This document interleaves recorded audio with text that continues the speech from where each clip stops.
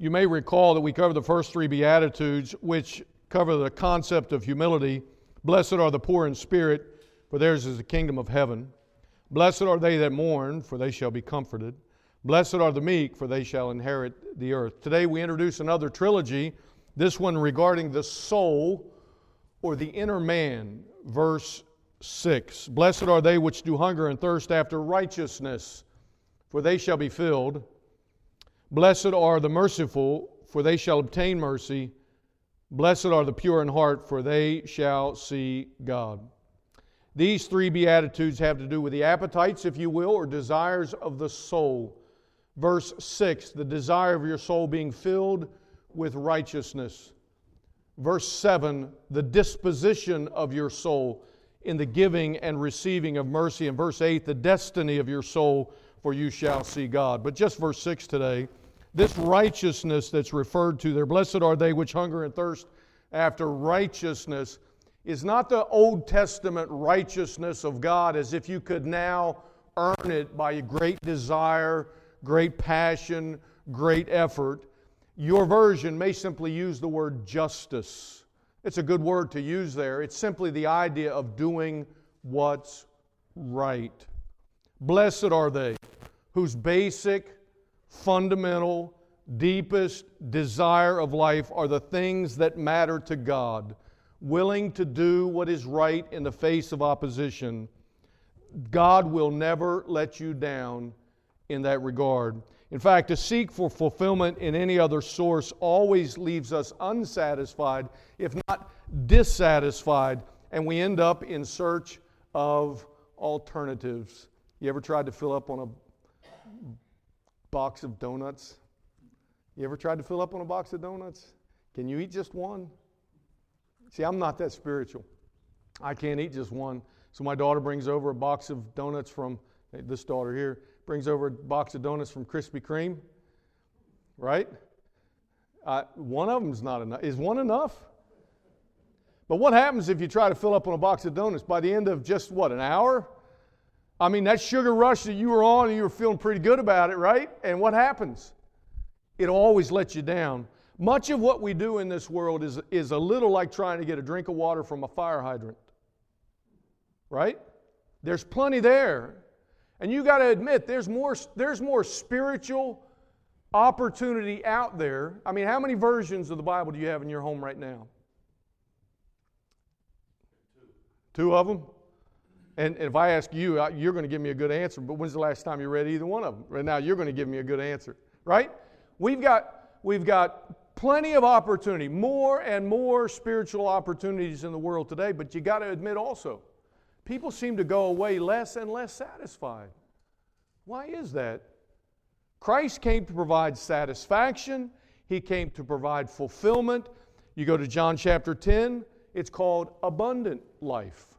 You go to John chapter 8, it's called freedom and life. Back in the Psalms, chapter 37, the desires of your heart. God came to promise that and much more. Blessed are they who seek for their supply of, you name it, whatever it is, things necessary for life. You seek your supply of that in this book and in your relationship to Jesus Christ.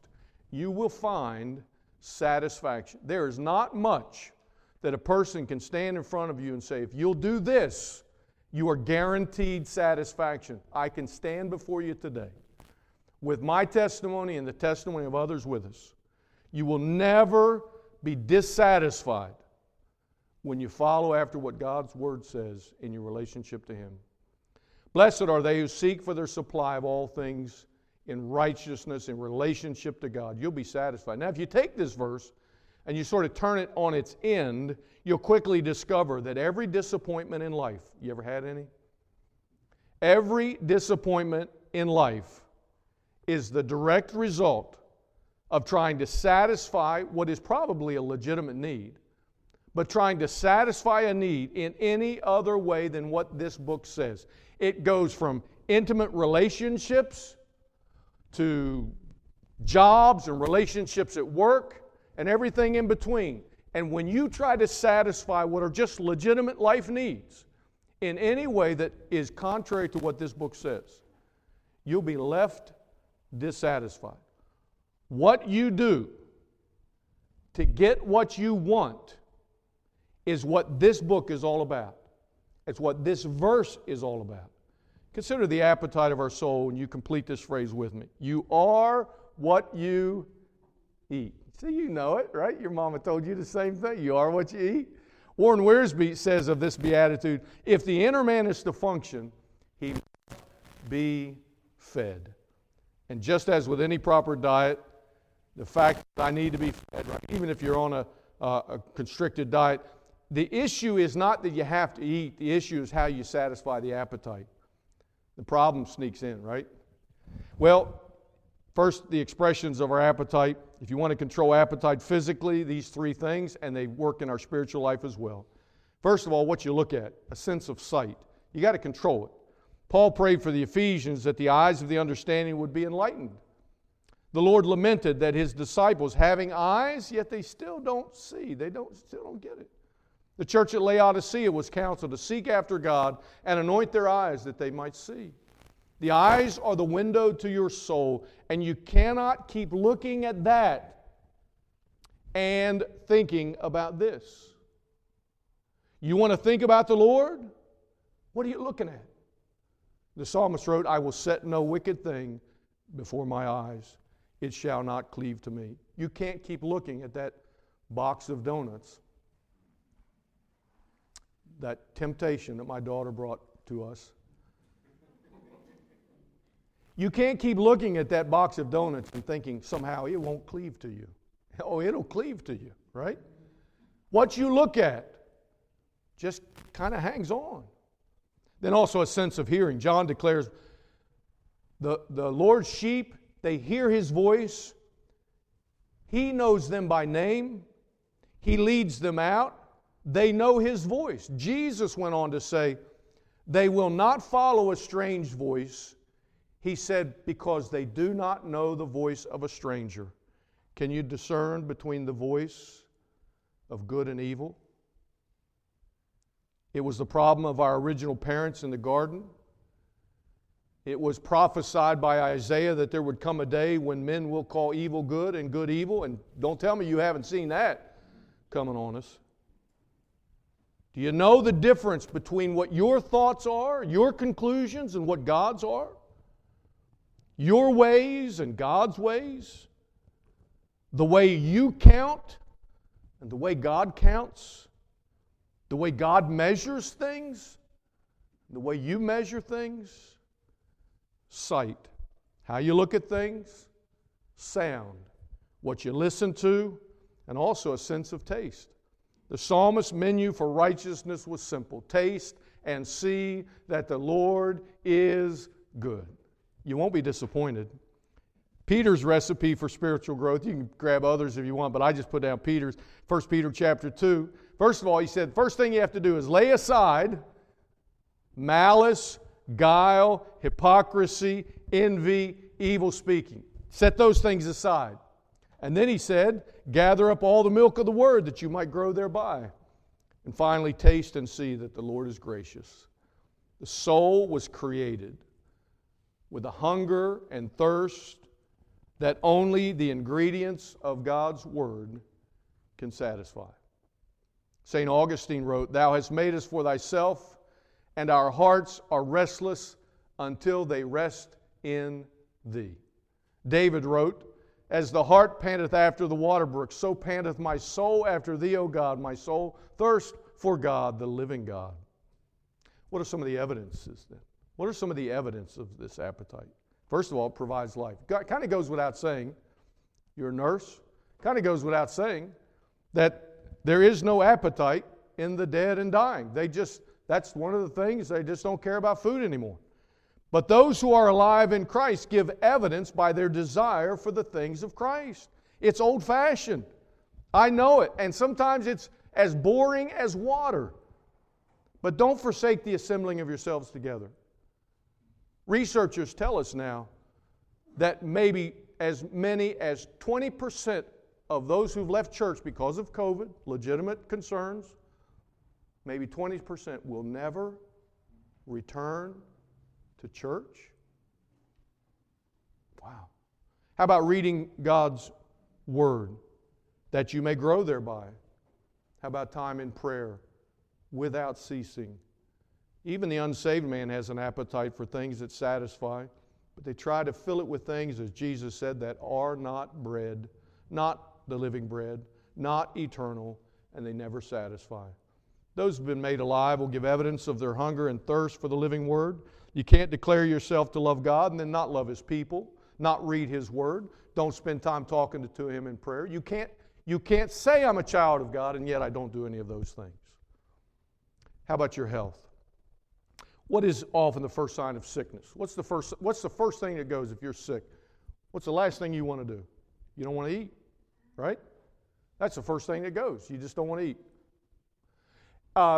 And so you begin to give up those things. The first sign of getting well then becomes just the opposite, right? Well, you've heard that. Well, he asked for his meal, so he must be feeling better, right? I mean, that kind of conversation you've had. No matter how you feel, what's the one thing the doctors always tell you have to do? I know you don't want to eat, but you got to stay, right, hydrated. You got to drink. You got to have something in your body. There's 70% of our body's made up of water. Spiritual sickness ruins your appetite. Church, no longer interesting. It's not important. God's Word, that's just old-fashioned. The music, it's not passionate. The preacher, he's a little boring. Services aren't exciting. Prayer is no longer meaningful. And what happens? Doubt begins to set into your spiritual life. What could be more plain than water? But you got to have it. You got to stay hydrated. You simply cannot make it in this world on a single Sunday serving of God and His Word. Christian friend, how many meals would you miss before you began to feel the effects of not eating? And something as boring as water if you don't drink. Blessed are they which do hunger and thirst after righteousness, they will be filled. Well, what's the attitude of your heart regarding all this? The uppermost thought, the greatest desire of your heart. Satisfaction is guaranteed when first we pursue after righteousness. So what are the desires of your heart? I describe it with two simple words: holiness and wholeness. Holiness begins with the desire of the heart until the whole person is living in pursuit of the things of God and His Word. When Christ is removed from the throne of our heart, not only will I not be holy, I will not be whole, made whole, living in a unified passion for the Lord. I become sick and weakly. The desires of your heart then begin to reveal the direction of your heart, the things that you're after, toward righteousness, right? Or against sin, toward righteousness. When righteousness is the north star of your life choice, everything else begins to fall into proper place. People always ask, how do I know what is God's will? You can't start there. You can't start with, I've got a decision, how do I know God's will? You got to go back to the fundamentals, right? God's Word, prayer, time with God's people, and you begin to understand what God is up to. And it begins to direct your decisions toward the things that please God. You ever feel like your life is out of balance? What's the compass of your heart set toward? What are some of the comfort foods? You all have a comfort food, don't you? Hopefully it's not a box of donuts. Right? But you got something that you say, well, you know, and this is it's my thing. It's my go-to. I grab this. What's your comfort food spiritually? You got some verses like that? You got some passages of Scripture like that? If I called on you, like Jack this morning, if I called on you to read Scripture, would I have to give you something, or you just got something? You just, that's something I can go to. When you're laying there waiting for the operation, you know, you had that conversation with the Lord and some verses come to mind. You have that kind of comfort food. When set toward righteousness, it also turns us away from sin. Seems apparent. If you profess salvation but continue to live in pursuit of sin, you are at best a very sickly child of God, or perhaps no child of all. because we know what child is he whom the Father chasteneth not. But don't live your life in the negative. Don't just live your life in the sense of, I don't want to get caught by my Heavenly Father, but I want to live in pursuit of God and His Word. Someone has well said, control hunger and you control life. Dictators have risen to power, this same principle. To control an individual, you find their greatest desire, you control it, and you have a follower. Advertisers, they work all, advertisers, in fact, some of the things you see on TV that they're advertising, you didn't even know you needed it. But they convince you need it. They convince you deserve this. Before you know it, you're a customer, right? You're like, wow, this is great. Yeah, you're right. I do deserve this. I've worked hard for it. Sometimes they create the appetite. And sad to say, many modern political and even religious leaders operate either as controlling dictators or enticing advertisers, promising the allurements of this world to provide the appetites of life, and they keep you coming back with a vote. They keep you coming back for more. They keep you coming back. Don't allow anyone or anything else to take first place, to rise above the Lord Jesus Christ. How about an application to this verse? Blessed are they which do hunger and thirst after righteousness. There's the application. Do you want to be filled? Do you want satisfaction? Do you want purpose? Do you want meaning? Do you want to have a life of consequence? What does it mean to be filled? It means to be satisfied. It's not a one and done thing either. It's not like, well, I do this and okay, I feel great about myself, now I go on. No, this is the cup running over. This is the abundant life that Jesus talked about. Filled. It's the same word used. You remember the story of the feeding of the 5,000? You remember that? Remember how the baskets went out? And they just had this endless supply? And what does it say? Same word. What does it say when the baskets came back and they were still filled? They were still filled. That's this word. That's the abundant life. That's the nature of relationship with the Lord. It's the same word used to describe that beggar when he was at the rich man's table and he filled himself from the crumbs of the table. So it's not just a passive term, but it's personal. The filling comes as a result of your personal desire. Your satisfaction doesn't come because the preacher wants it for you. Satisfaction doesn't come because your parents want it for you. Satisfaction doesn't come because even God wants it for you. It only comes when you begin to want it for yourself. You want it. You want nothing more than to have satisfaction in relationship to the Lord Jesus Christ. The provision for your happiness, blessedness, fulfillment has been provided by Christ. Whether or not you'll be filled comes down to your personal decision. I put it in terms that I can understand. You can lead a horse to water, but you can't make him drink, right? See, I can lead you there. I can take you there. I can give you the Scriptures. God sent His Son to lead you to Himself, but He can't make you. It's your decision to follow after in pursuit of Him, in pursuit of righteousness and fulfillment of life. So it's not by imitation. When you're young, right, we do things by imitation. I've got a little imitator. His name is Daniel. Be careful what you say around Daniel, because Daniel is now an imitator. So when you're young, right, as a Christian, same thing. When you're young, imitation is pretty good. You kind of pick up things, you understand it, but there comes a time when you have to get it for yourself, right? It has to become personal, incarnational. True holiness comes by way of Christ in you, the hope of glory. If you want imitation, join a monastery. If you want incarnational truth that makes a difference in your life and your decisions and your daily routine, accept the Lord Jesus Christ.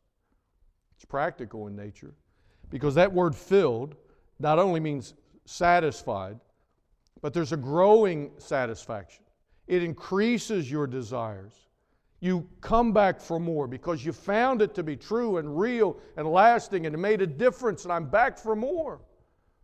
How many of you know that going back to the buffet, well, we don't have buffets anymore, do we? It's kind of sad. It's probably better, but it's kind of sad, right? You went up and you went to the buffet, and man, you were hungry, and that was delicious. But come about the fourth time back to the buffet, and you have to admit it's not quite as satisfying as it was the first time, right? It's like, oh, it was good, but that first thing I had, that was really the best. But how many of you know?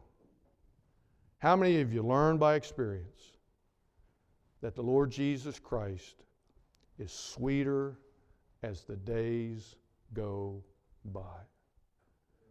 It's simple, really. It's simple. The simplification of it, what did Paul say? This one thing I do. Jesus, what did he say to Martha? This one thing is needful. David recorded, one thing have I desired of the Lord. And we read in the words of Solomon, it's simple, really. Fear God and keep His commandments. That's it. That's the whole duty of man.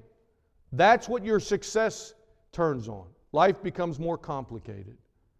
Every time you try to satisfy desires of life with any other thing in this world, simpler, sweeter, more satisfying. Do you know my Jesus? O Christ, in Thee my soul has found, and found in Thee alone the peace, the joy I sought so long, the bliss till now unknown. Now none but Christ can satisfy. None other name for me. There's life and love and lasting joy, Lord Jesus, found in Thee. Sometimes we get so heavenly minded we're of no earthly good. One crotchety old neighbor had a churchety kind of neighbor. So we got this crotchety neighbor, churchety neighbor. This church neighbor was always rebuking the crotchety neighbor for his language, cursing and all that stuff. And finally, the old man finally said to the church guy, he says, you know what? Seems like you pray a lot, and I curse a lot. But I'm not sure either one of us means very much of what we say. Do you mean what you say? Does it come from a heart of a relationship with the Lord Jesus Christ? A.W. Tozer said, within the soul of every man is a God-shaped vacuum. What does that mean? You can suck into this thing anything you want. Try to fill it up. So within the heart of every man, believer or unbeliever, there's just this emptiness, this longing, and you're trying to suck anything that will come and you think is going to satisfy, but you'll never be satisfied until you're filled with the Lord Jesus Christ, and that through His Holy Spirit. Satan, since the fall of man in the garden, has offered every substitute to fill that void in your heart, but only Christ can satisfy. People all around us are looking to fill the emptiness in their heart, but they're empty calories. I'm back to that box of donuts. They're just empty calories. Follow the recipe of what this book says, right? It's like a recipe book. You have any recipe books at home that you've set on the shelf? You haven't looked at them in a while? Don't let it be this. Don't let it be this. Don't let it be that recipe book that sits on your shelf and you haven't looked at it in a while. Blessed are they that hunger and thirst after righteousness. You shall be filled. Do you know it to be true? Do you? You've learned it, haven't you? Yeah, you have. And we sometimes learn it through some of the most difficult circumstances of life. But I promise you, there's not much I can promise in this world, but I promise you this. When you find your life in relationship to Jesus Christ, you'll find it to be satisfying. Let's pray together. Lord, we thank you for the day again. We thank you for the simplicity and direct nature of the Beatitudes. We all want to be blessed, and we're all seeking for satisfaction. Blessed are they which hunger and thirst. I mean, we don't go too many days without eating. We sometimes can't wait till the next meal. Help us, Lord, not to let so many days pass by without feeding from your word. And if there's somebody here today that just came because it's the right thing to do, but they've never accepted Jesus Christ as their personal Savior, may they come into relationship with Him today. May I have the opportunity, if you're that person, to share with you Jesus Christ from God's Word, how you can receive Him. And Lord, as we face the circumstances of life that are before us, whether it's here in our church, personal life, doctors, phone calls we thought we'd never get, or circumstances in our world we thought we'd never see, may we rely on you more and more and more and more. Sweeter, sweeter as the days go by. In Jesus' name. And all God's people said,